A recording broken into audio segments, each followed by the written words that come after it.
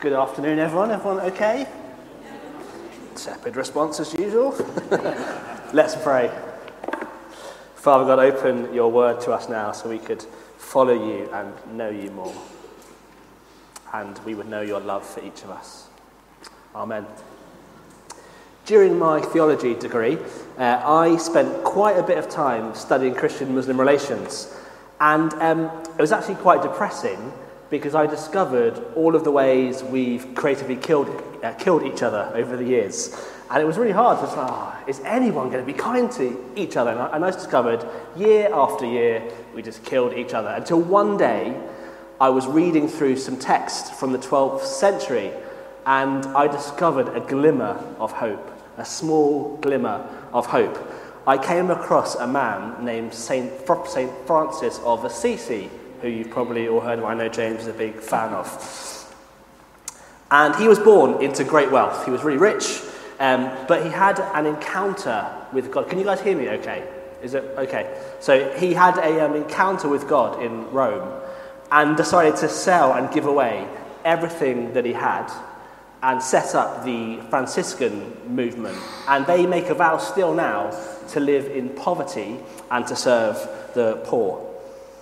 Now this vow and this action brought him great inner peace and allowed him to engage with the big political controversy of his time, which was the Crusades.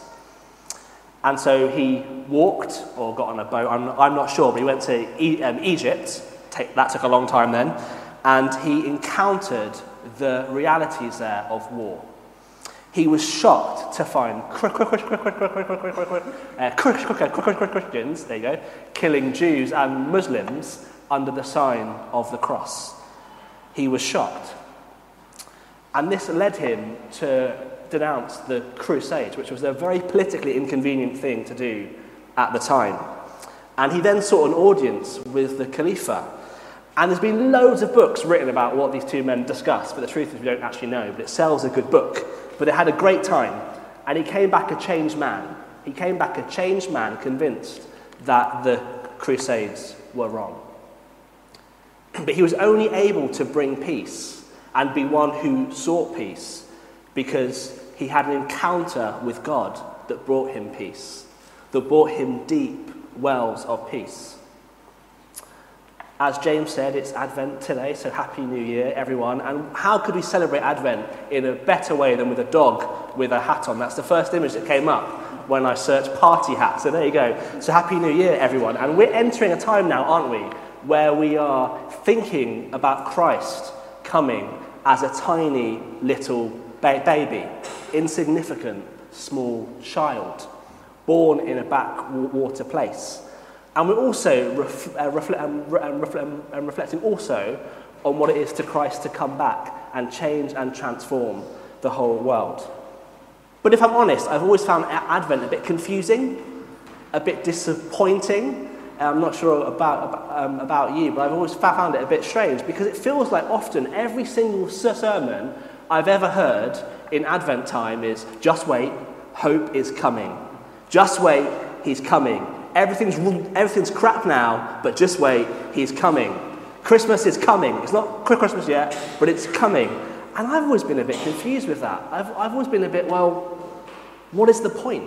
What's the point of that? What's the point of us having to wait now for peace and for hope? If God is so good, if God is so loving, why have we got to wait these 28 days to know God's peace and God's love?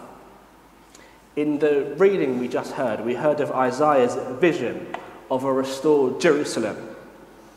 For the Israelites, Jerusalem was the centre of their world, the centre of the religious and political world, where those two things came together and formed the whole of national life, a bit like Westminster Abbey, but on steroids. And Isaiah is imagining a place of peace and a place of hope. A place where people from all over the world come and know God and don't have to fight anymore because they find the peace and hope of God.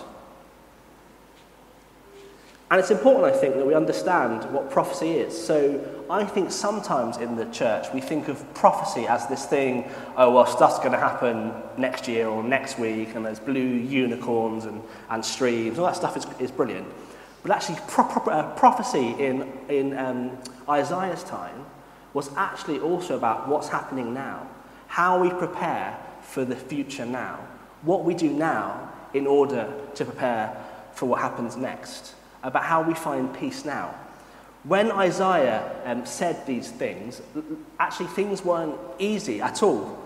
There was a cost of living crisis, just like now, being caused by the political elite.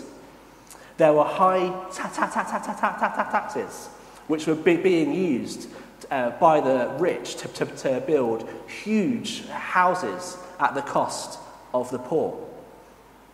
The Israelites were also anxious about war. The Assyrians were camped out all around them, ready to invade. War was in the air. Does that sound familiar to anyone? It does to me. But it's in this context, this time, that Isaiah speaks words of peace and words of hope. When things are really, really scary, when things feel really uncertain, that's when he speaks words of peace and hope.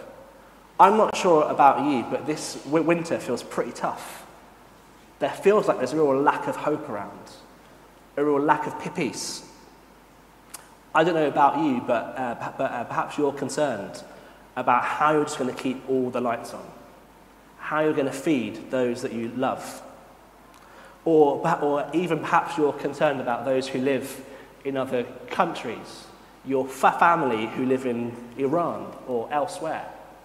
You're concerned for them and what's going on there.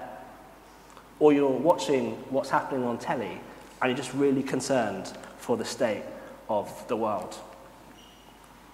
But before I worked here, I worked in the charity sector, and this meant that often I would have to ask people to kind of give, and you get really used to rejection because very often they say no, and they're not always very kind with saying no. But the excuse I used to hear more and more, which I wasn't a huge fan of, was, well, charity starts at home. And I get it, but it's awful when you hear it 100 times a day. But actually the same is true for peace. It starts in our own hearts. It starts in our own home.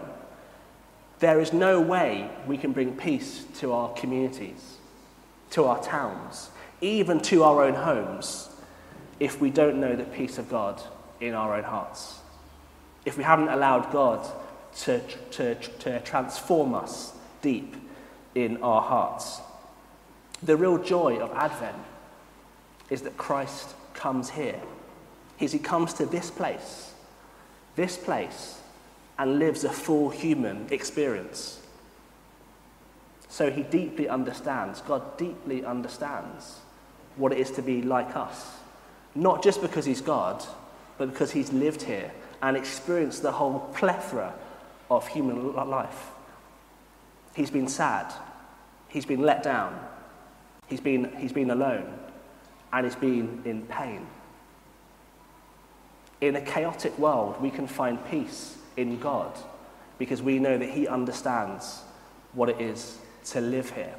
We can find peace in our own hearts because of that.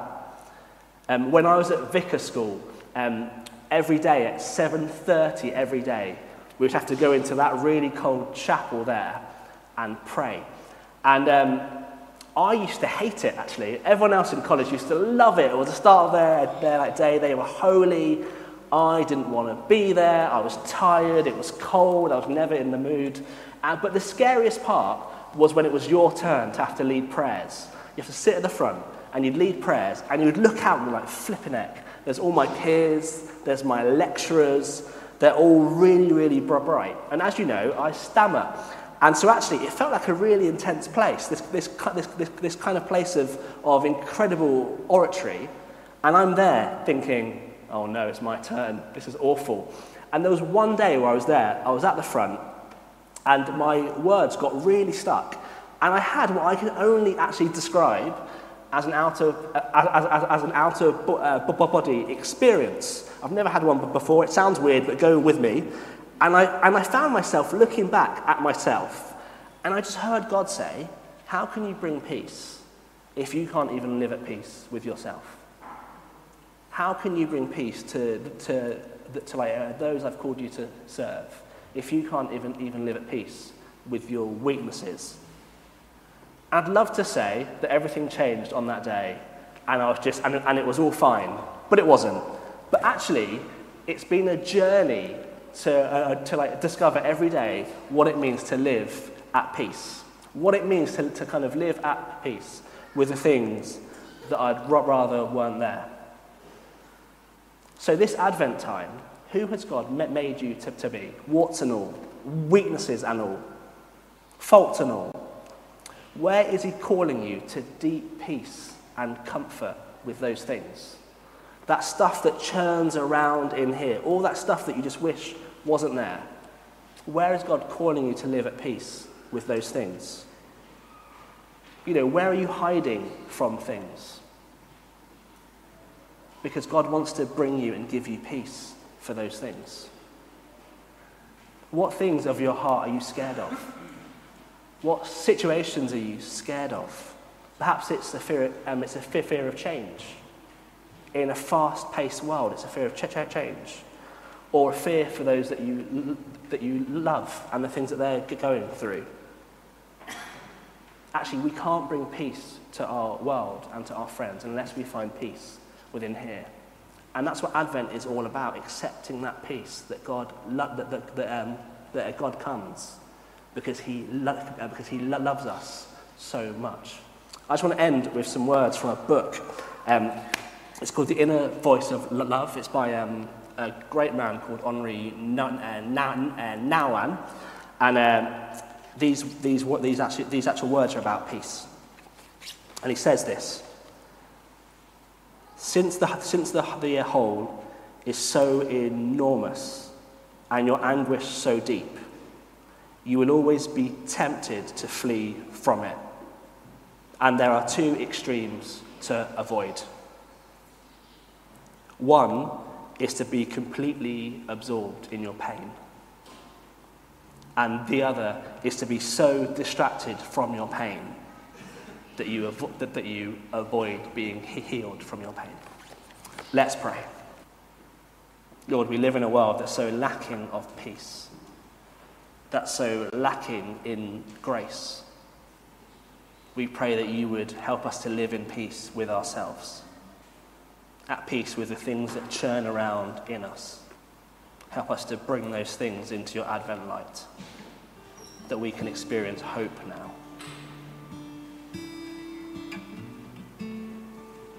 Amen.